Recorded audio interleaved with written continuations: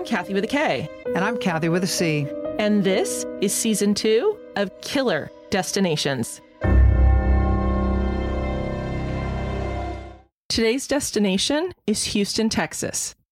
The city was founded by brothers Augustus and John Kirby in August 1836, naming the city after Sam Houston, the revolutionary who fought for Texas's independence from Mexico. For nearly 10 years, Texas had declared itself a sovereign republic until its annexation into the United States. Now, with more than 2.3 million residents, the city is the fourth most populous U.S. city behind New York, Los Angeles, and Chicago. In 2012, Houston surpassed Los Angeles and New York as the most ethnically diverse metropolitan area in the nation.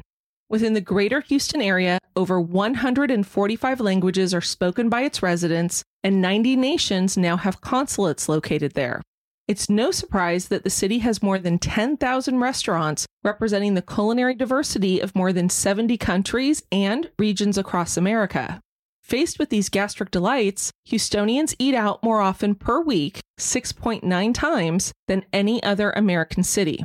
Beginning with the leadership of Sam Houston, Texas law enforcement has long been known for its tenacious pursuit of criminals. But in 1982, the shocking murders in an upscale neighborhood put this tenacity to the test. And in the end, everyone learned, don't mess with Texas.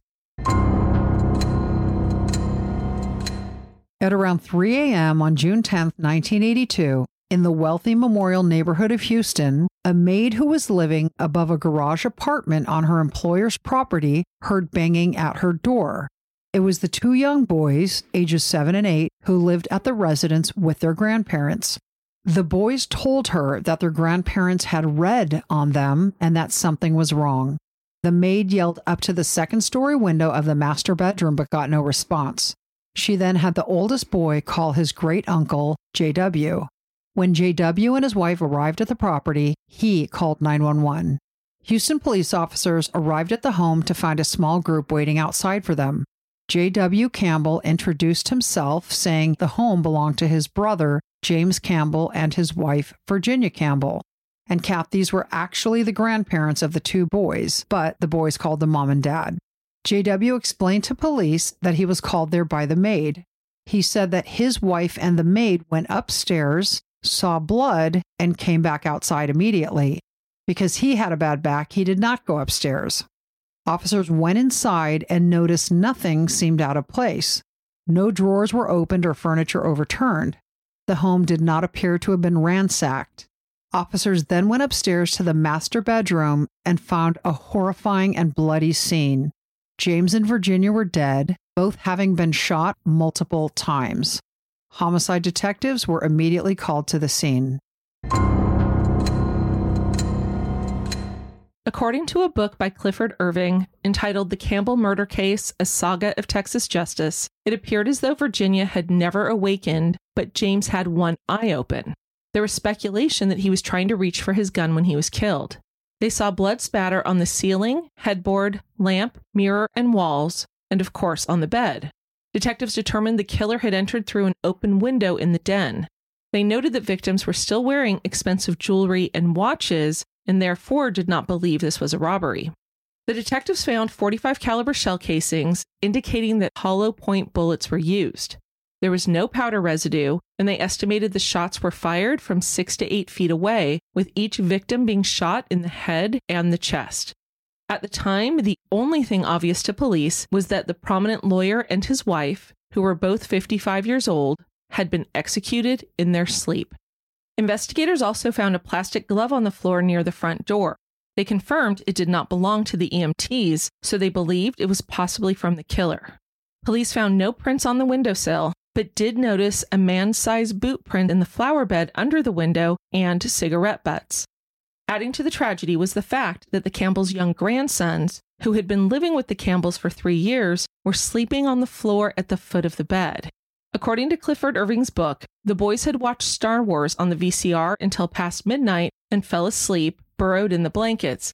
Now, Kath, what the maid actually told police was that every Friday and Saturday night for the last 3 years since the boys moved in, the boys were allowed to sleep in their grandparents' bedroom as a treat. Because they were there, the police, of course, tried to talk to them. Neither boy was able to identify any intruder, but the older boy saw a figure at the bedroom door that he said quickly vanished. He woke his younger brother, tried to talk to his grandfather. Remember, one eye was open, so he probably thought he was awake. But then when his grandfather didn't respond, he took his brother and ran down the stairs to Maria Gonzalez's apartment. Kath, one thing I read that I thought was humorous, if there was anything humorous in the situation, was that the detectives talked to each of the children, and the oldest boy, the 8-year-old, invoked his Fifth Amendment rights. So the detective started asking him about that evening, and he said, I have the right to remain silent. And he wouldn't answer the questions. Did he watch too much TV? Well, James and JW, his brother, were both lawyers, so I'm sure he grew up with the lingo, but I just about died when I read that. So when they actually questioned the boys, like the investigators, obviously they're not going to push, but they told JW, hey, this older boy here invoked his Fifth Amendment rights. Let's just get him comfortable and let him know he can talk to us. Right. After this horrific murder, Kath, JW took the boys home with him to live. Neighbors told detectives that the Campbell family appeared to be happy. James was characterized as a lovable rogue by his friends. He was a gregarious man and an aggressive advocate for his clients. Virginia was characterized as witty, happy, and somewhat ostentatious. She had actually been James's secretary and paralegal in the early days, and the two wound up falling in love and getting married. James's practice proved to be successful, and they moved into the Memorial Park neighborhood to raise their children. The couple had 4 daughters, Betty Ann, Michelle, and both of them were in their 30s, and Cynthia and Jamie, and both of them were in their 20s at the time of the murders. The Campbells were described in the press as millionaires, but police quickly learned that most of their money was actually tied up in real estate investments. Apparently, they owned acreage as well as rental properties.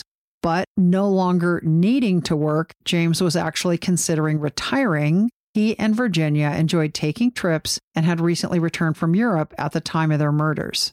And you know, Kath, one of the things I read in every single paper was that James died at 55 and Virginia was 50. But it turned out to be untrue. She just lied about her age to everybody. Ooh. Every single newspaper I read got it wrong. Isn't that funny? That is hysterical. However, I had a great-grandmother who did that. She lied so much that it's wrong on her grave marker. Are you serious? Yes. And the reason I found out is I was doing family genealogy history. Uh-huh. And her birth certificate gives a date 5 years earlier than the one that's listed.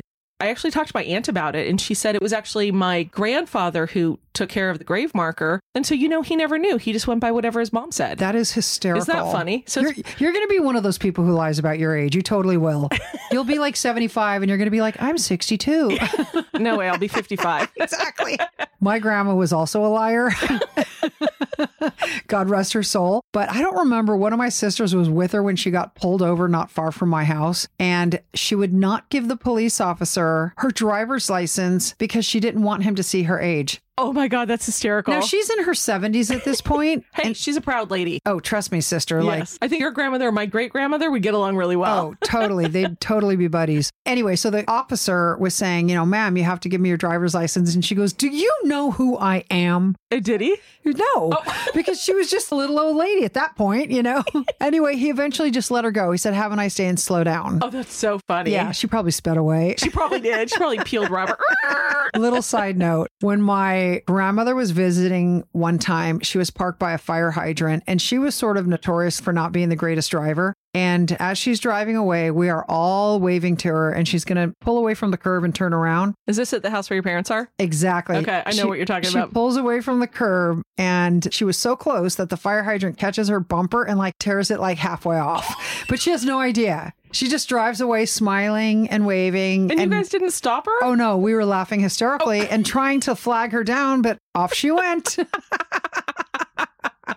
At least she didn't pull off like a side of the fire hydrant and have it like start squirting water out everywhere. I know, seriously. It was like, oh my gosh. According to an Associated Press article in the Tyler Morning Telegraph, the police said they had no motives or suspects. Homicide Lieutenant B.J. Beck was quoted as saying, "You have 2 people killed and there's nothing taken, so it's probably some revenge type thing." Detective C.W. Kent said someone apparently had a grudge against them and killed them or had them killed. The person apparently knew precisely how to get where he wanted to be in the house and do what he wanted to do. Because the only items that appeared to be missing were Virginia's wallet and James's briefcase, detectives thought perhaps a client of James's decided to get revenge for an unhappy legal outcome. But after interviewing James's employees, they discovered that he had no criminal clients. He only practiced civil litigation. And although he had skirmishes, Kath, with opposing counsel, detectives couldn't find anything they believed was worthy of a revenge murder. What's a skirmish with an opposing counsel? Like verbal? I read somewhere that he actually kicked one of his opposing attorneys in the leg. I didn't put that in here because I was like, you just don't know if that's true. But since you asked, I'm telling you. I would become an attorney if I was allowed to do that. Exactly. Detectives also looked into the possibility of J.W. being the murderer.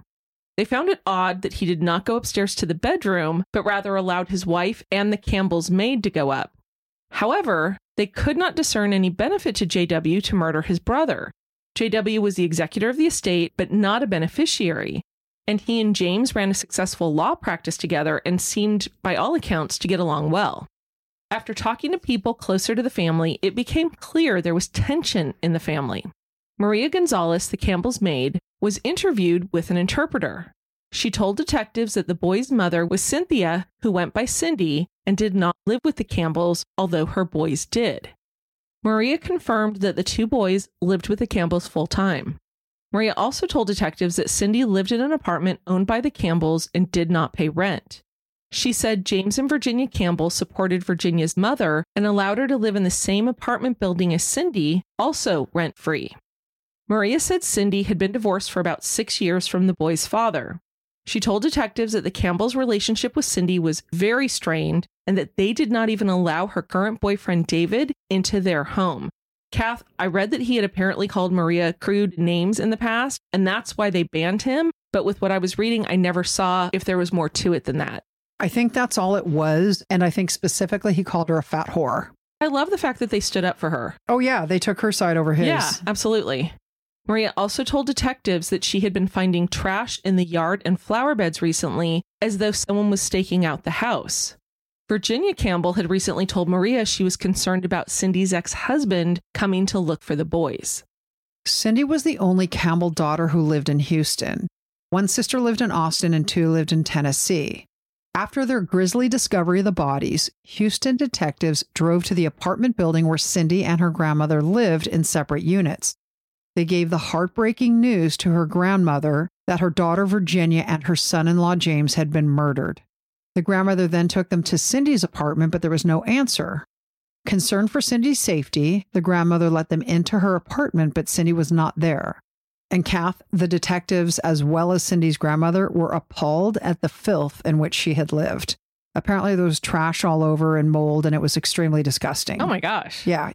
When Cindy returned to her apartment with her boyfriend David, it was her grandmother who broke the tragic news.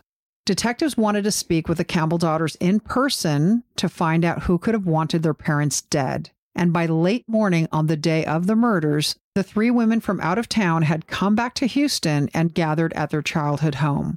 When they spoke with detectives, each said they had spoken with their parents in the days leading up to the murder and that things seemed normal.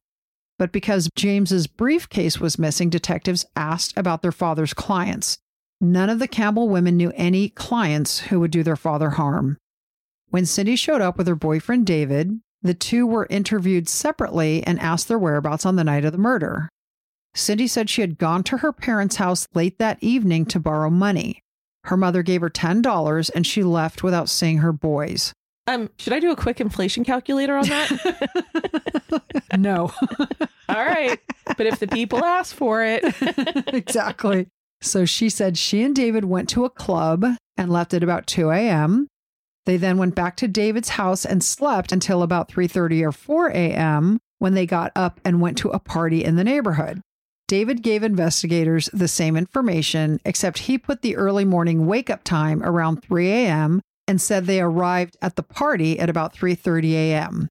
David named the friends he saw there, and then he and Cindy went to a breakfast place until about 4:15 in the morning before going back to his house to sleep. Detectives were able to interview witnesses who vouched for Cindy and David's whereabouts on the night of the murder. From Maria, detectives knew the boy's father had no custody rights.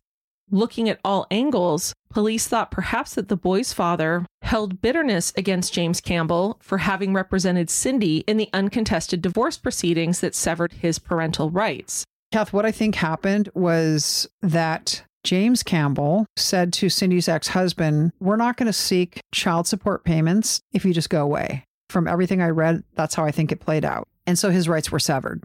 The detectives also asked Cindy about her ex-husband. She confirmed that he had a criminal record, but stated that she had not seen him in recent years and did not know where to find him. Forensics could not tie anyone specifically to the scene. They found no fingerprints in the home that didn't belong there, and the glove left at the scene had no discernible prints. Detectives knew their only hope was to find a strong motive for the murders. Now, Kath, before their parents' funeral, which was almost 2 weeks after they were killed, relations between the sisters began fraying. Of the 4 Campbell sisters, Cindy was always the odd man out. She ran away when she was 17, not for the first time, but this time she got married. She lived hand to mouth with 2 kids, and she was always known as the artistic daughter. So apparently she had psychological problems for which she sought counseling. And I didn't read anything about a specific issue being at the root of this, but it was opined that she may have been bipolar, which makes sense in 1982. And I think that opinion probably came in later. It was the kind of thing where they're looking back at all of her symptoms and going, maybe that was it. Right. Cindy also had a reputation as being untrustworthy and dishonest, and it seemed to her sisters that she took financial advantage of their parents, and they resented the fact that not only was she living in an apartment rent-free, but her parents were also taking care of her boys and paying to raise them. Kath, I also read that within a very short amount of time after the murders, J.W., their uncle and executor, said, "Hey, why don't you guys take something from the home to remember your parents by?" And so they were all present in the house. One of the girls said, "I'd like the piano." Another one said, "I would like this rug." One of them did not want anything. And Cindy was there with her boyfriend, David, and starts looking around and she goes, "Well, I'll take the VCR and the television because they're the most sellable." Wow. Yeah. And so, of course, her sisters were cringing. And then they watched her as she sort of went around choosing things to take. So she took a liquor cabinet with all the liquor in it, just various things that she went to see what she could pawn or sell quickly. Yes, exactly. So it's, things like that. Her sisters felt she was grasping. Right. And so following up on that, all 4 of the Campbell sisters sat down together and had conversations about what to do with their parents' estate. Betty, Jamie, and Michelle, on one side, of course, were concerned about where Cindy's boys were going to be raised. They were also concerned with who would take care of their grandmother, who, as you recall, was living at an apartment rent-free. Then there was also a discussion about holding on to the house until they could get a better sale price. Cindy, again, was the odd man out. She wanted it sold immediately, and then began to believe, the longer this dragged on, that her 3 sisters were trying to exclude her from her rightful inheritance. On June 22nd, 1982, 12 days after the murders, James and Virginia Campbell were laid to rest. Detectives attended the funeral and sensed the tension between the sisters. In a couple of weeks after their parents' murder, the differences between Cindy and her 3 siblings were even more obvious. The same day as the funeral, certain family members were asked to come to the police station to give written statements. One of Cindy's older sisters told detectives that Cindy's relationship with her parents was not good. Cindy could be difficult, sort of the black sheep, but the older sister insisted that Cindy got plenty of love. She told detectives that her father mentioned to her that he was tired of supporting his adult daughter. And Kath, by the way, Cindy was number 3 in the family. Jamie was the youngest one. Still pursuing leads, detectives found and interviewed Cindy's ex-husband. As it turned out, he was in Colorado at the time of the killings and had rock-solid alibi witnesses.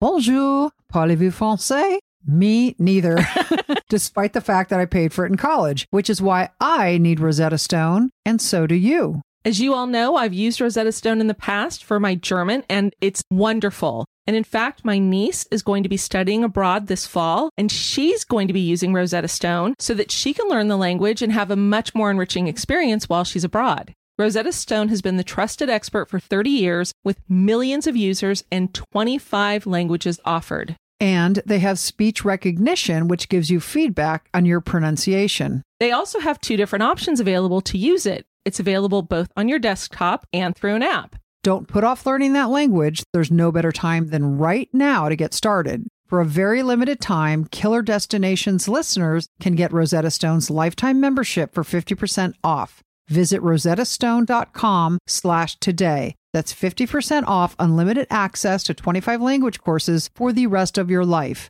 Redeem your 50% off at rosettastone.com/today today. At one point in the month following the funeral, it was reported that one of the older sisters, and Kath, I believe it was Michelle, called detectives in a panic when Cindy took her boys from their uncle JW's house. Remember, he was the one who took custody of the boys.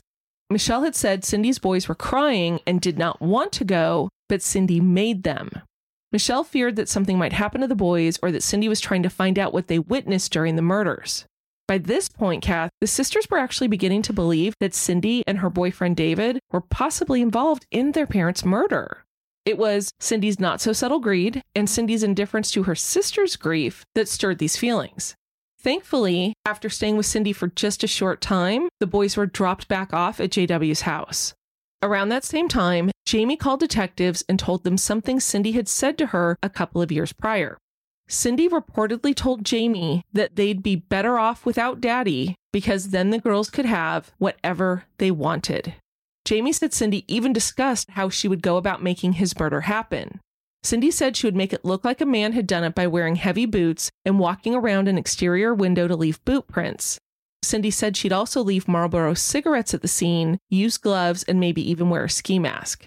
And so detectives now had to discern whether the sisters were turning on Cindy because of family history or whether there was actually something there.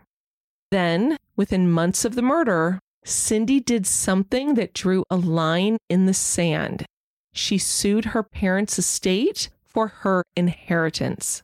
The estate had not been liquidated at the point Cindy filed suit. Now, the sisters eventually settled the lawsuit, giving Cindy title to the 4-unit apartment building where she and her grandmother lived, as well as a settlement of $58,500 once assets were liquidated. Eventually, each of the sisters returned to their homes, but kept in close contact with Houston homicide detectives who continued to work any lead that came in. For example, Kath, one of the daughters called the detectives to report that their grandmother informed them that she had seen Virginia's missing wallet in Cindy's closet and James's missing briefcase in the trash outside of Cindy's apartment. By the time detectives became aware of it and searched the place, they were gone. And another time they were called because the oldest boy had been in psychotherapy and they thought he was having memories of something. And detectives interviewed him and it was a false lead. And then in October of 1982, so here we are, 4 months after the murders, JW calls detectives and says, hey, look, I spoke with a woman who said Cindy admitted to her that she killed her parents. The woman's name was Gwen, so detectives went to this woman's business to speak with her.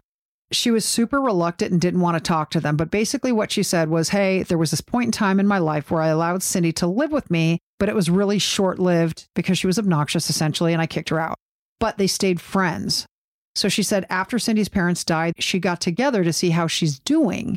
And Cindy told her that a man named Celino actually killed her parents, but he forced her to be present. She said once the murders happened, Celino told her that he would kill her if she told anyone. So Gwen also told detectives that in this conversation she had with Cindy, that Cindy mentioned she accidentally dropped a glove on the floor of her parents' home. Now, this was a fact that was not mentioned in the press, so of course detectives were all over it. What did she say? Be specific, blah, blah, blah, blah, blah. They came back a second time to talk to Gwen, and they asked her to be recorded.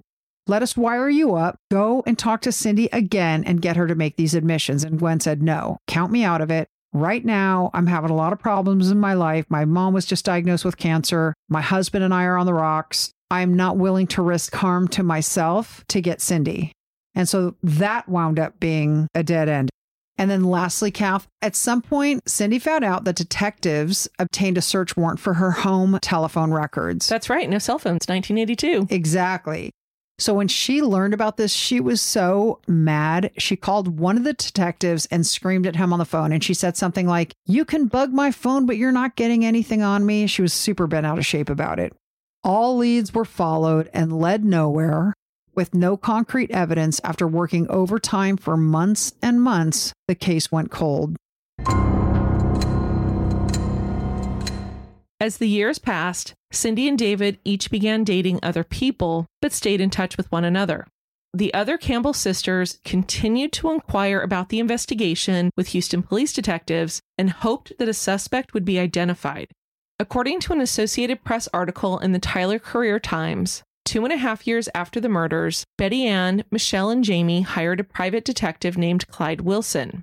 He was well known and required a $10,000 retainer, and his billables were $50 per hour. Betty Ann said she used credit cards and cash advances off these credit cards to pay for the private investigator. Then, 3 years after the murders, in 1985, the first real break came in. A woman named Teresa came to David's door one day and asked if Charlie was home. She was told by David's roommate that there was no one living there by that name. Teresa then asked if she could come in and use the phone. Do you remember when you had to do that? Like if you were in a pinch? No. Ask people that you never asked anybody to use their phone? No. Oh, that's funny. I'm just kidding. Although payphones were prolific. But I never even remember having an occasion to use one of those. Are you serious? Well, yeah. To call who? Whoever needed to pick me up at school that didn't come to get me. After using the phone, Teresa chatted with David and the two hit it off. In fact, David asked if she wanted to go out with his friends that evening, and she said yes.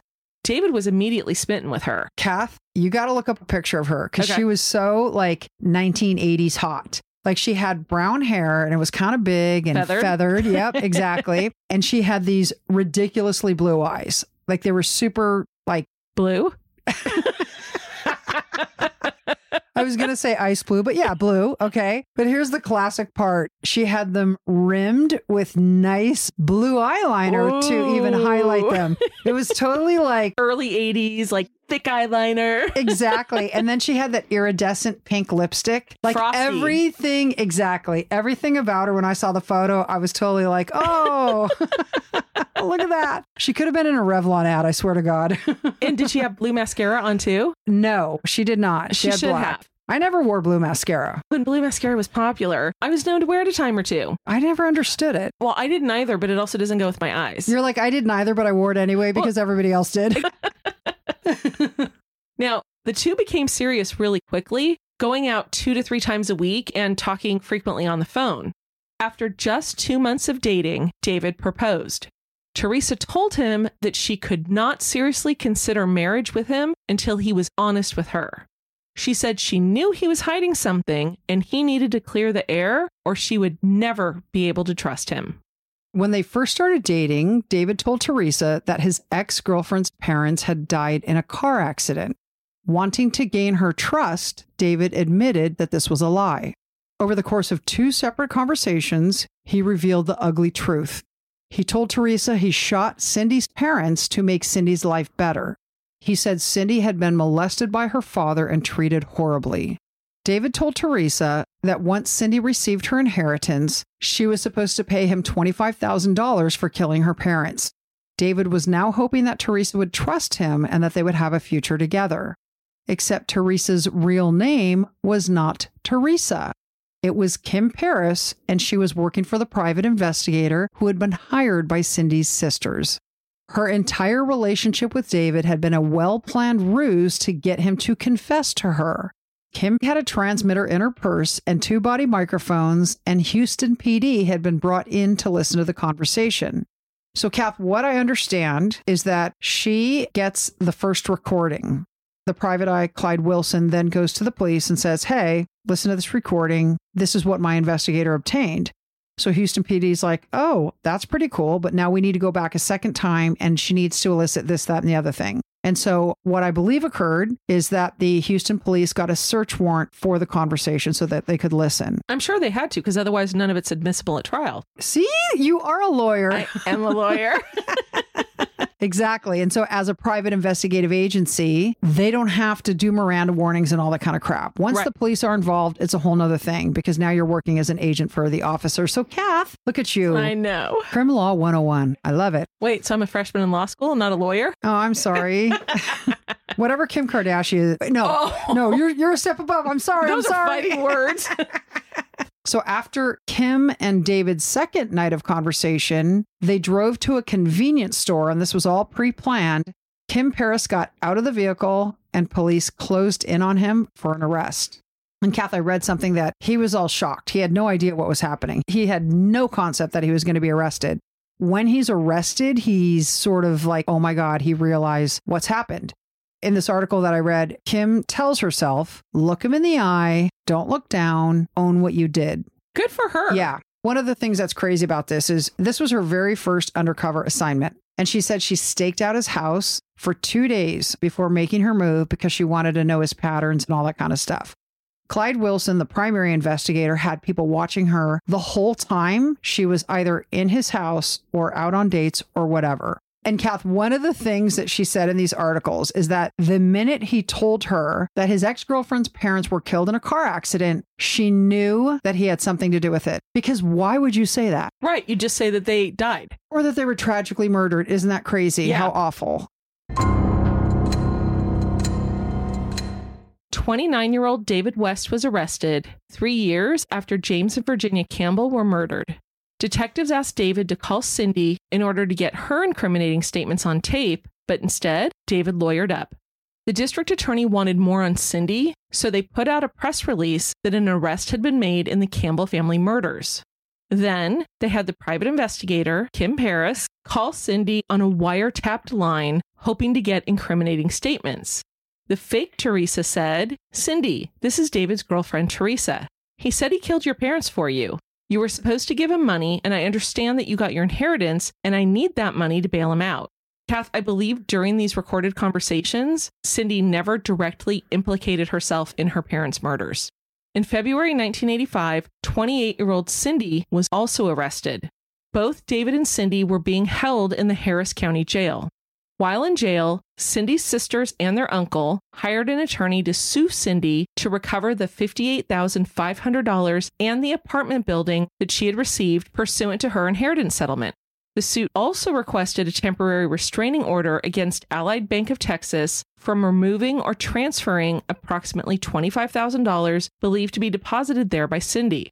This may have been to pay David after fake Teresa called Cindy, but I'm not completely sure about that. Right. I saw that she had recently deposited $25,000 in a bank, but nobody specifically said this was to give to fake Teresa. In an Associated Press article in the Corpus Christi Caller, the Campbell family's lawyer was quoted as saying, "The law does not allow her to profit from wrongdoing, and we're alleging she has profited from her wrongdoing by inheriting some of her parents' assets." However, a different Associated Press article in the Tyler Career-Times revealed that the grand jury did not indict Cindy on capital murder. The assistant district attorney said he was not surprised by the grand jury's decision. However, he said charges could still be filed in the future and that the case remained under investigation. The month following her arrest, Cindy walked out of the Harris County Jail and charges were dropped. David West was not so lucky. Charges were not dropped against him, and he remained in jail with 2 counts of capital murder hanging over his head. His trial was set for December of 1985, 9 months after his arrest. And by the time December rolled around, the prosecution had presented enough evidence to the grand jury to now get an indictment against Cindy. Moments before his capital murder trial was to begin, David West pleaded guilty to a reduced charge of murder without the death penalty in the case for Virginia Campbell. The capital murder charge against him in connection with the slaying of James Campbell still stood. The agreement was to take the death penalty off the table in this case if he told prosecutors everything they wanted to know and cooperated in the prosecution of his former girlfriend. In an interesting twist of timing, Cindy was in the courtroom as her former boyfriend entered his guilty plea and agreed to testify against her. Cindy was charged with murder, solicitation of capital murder, and conspiracy to commit murder. If convicted, she faced a maximum life term in prison. In June 1986, 4 years after the murders of James and Virginia Campbell, jury selection began. According to an Associated Press article by Laura Tolley, David West spent 6 days on the stand during the month-long trial. He testified that Cindy talked him into the killings, telling the jury that they were wearing masks and that Cindy was wearing oversized, heavy men's boots so the police would think only men committed the crime. They went through a window that Cindy had opened earlier in the evening when she went to borrow money from her mother. David said the two snuck into her parents' bedroom. Cindy turned on the light and fled the bedroom as David opened fire. Prior to their escape, David found Cindy trying to find a glove that she had dropped on the first floor, but he told her to leave it. He wanted to get out of the house. He figured the glove would be too sweaty to get prints from, and frankly, he was right. They then tossed their disguises into a nearby bayou. And Kath, remember at the beginning, the older boy told the officers that he saw a figure that vanished? I read somewhere that when the light flicked on, he was so deep into sleep, he thought that maybe his grandparents were going to read to him. Oh. And then he hears like boom, boom, boom, boom, boom. And he says he saw the fleeting figure, which was his mother. He didn't know it. And then he tried speaking with his grandfather, who didn't answer, of course. Then he woke up his brother and they ran to Maria. David West testified that murdering the Campbells was not about money for him. And despite the fact that Cindy promised to pay him $25,000, she never did. He told the jury Cindy begged him to kill her parents because her father, whom she claimed sexually molested her throughout her adolescence, had resumed his sexual advances toward her. The prosecutor pointed to testimony from several witnesses that said they saw no signs of such abuse. Some witnesses said that Cindy told him she was abused, but her assailants varied.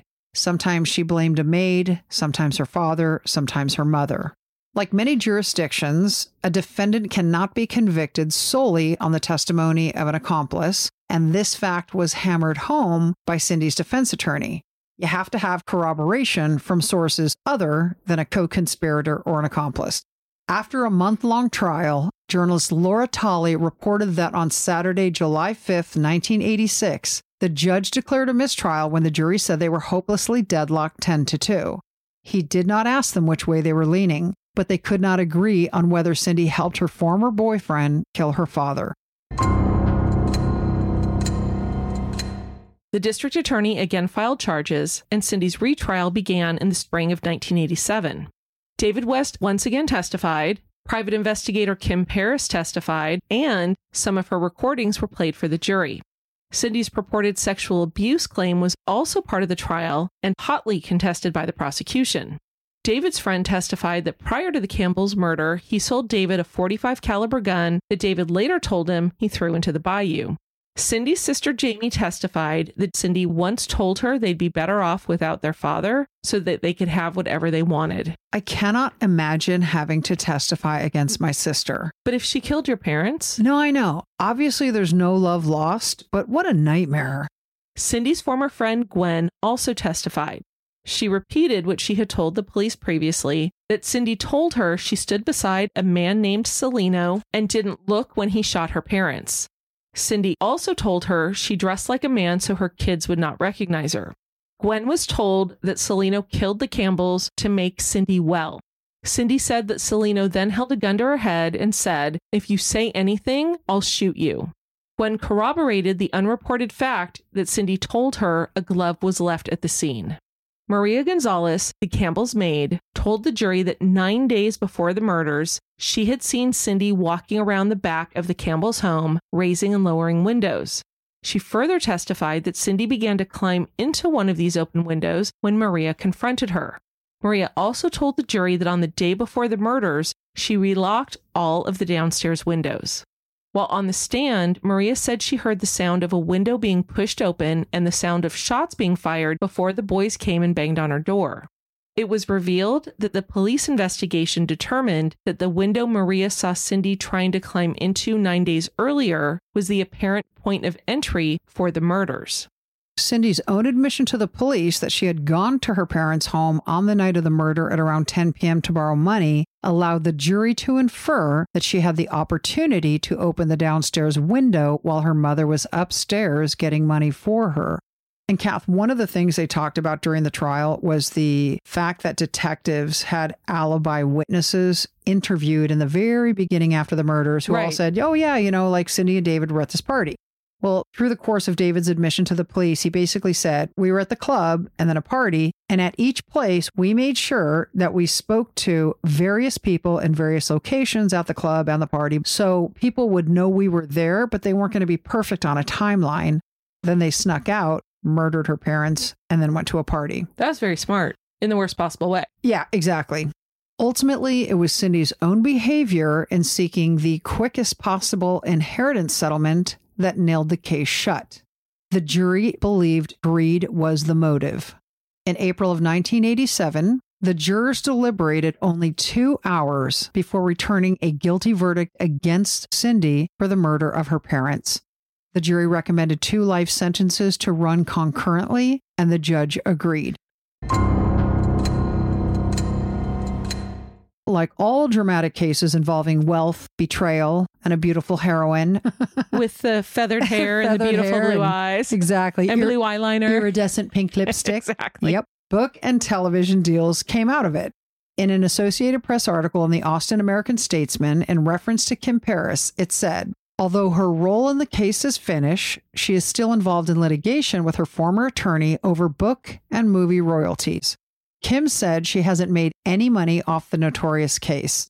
It was reported that 2 years after Cindy's conviction, ABC planned to film a TV drama about the story of the undercover investigator who became the girlfriend of David West in 1985 to elicit his confession. Was it actually even made into a movie? Because I don't remember a Be on a TS that actually went like that. Be on a TS. I do believe there was actually a Be on a TS, but I can't remember the name of it. Okay. But I remember reading an article where Kim Paris was very concerned about what the movie was going to be entitled, and she did not want it to be entitled Betrayed by a Kiss. Both Kim and Clyde Wilson drew national attention when they were featured on an episode of The Phil Donahue Show. And Cindy herself even appeared on an episode of Geraldo in the summer of 1989 via satellite hookup from the prison, professing her innocence. I'm shocked that they allowed that to happen. I know. David West is serving life with the possibility of parole at Ramsey Prison Farm in Texas. He has been serving a sentence for nearly 40 years and was last denied parole just 2 months ago. He is scheduled for another review hearing in May of 2024. Cindy died in prison on May 18, 2021, as a result of multiple medical problems. She was 65 years old. Hope you enjoyed the story. Thanks for listening. We also wanted to say a big thank you to one of our listeners who left a review on Apple Podcasts. They said, great research writing and of course delivery. Can't get enough of those in unison bursts of laughter. Can we be friends? And it turns out, yes, we can. Yes, we can. Not only can we want to be. Exactly. So if you haven't left a review, please do so on Apple and on Spotify. Yep. 5 stars only, though. Otherwise, you just control yourself. Follow us on Instagram and Facebook at Killer Destinations Podcast if you haven't already. And have a good week.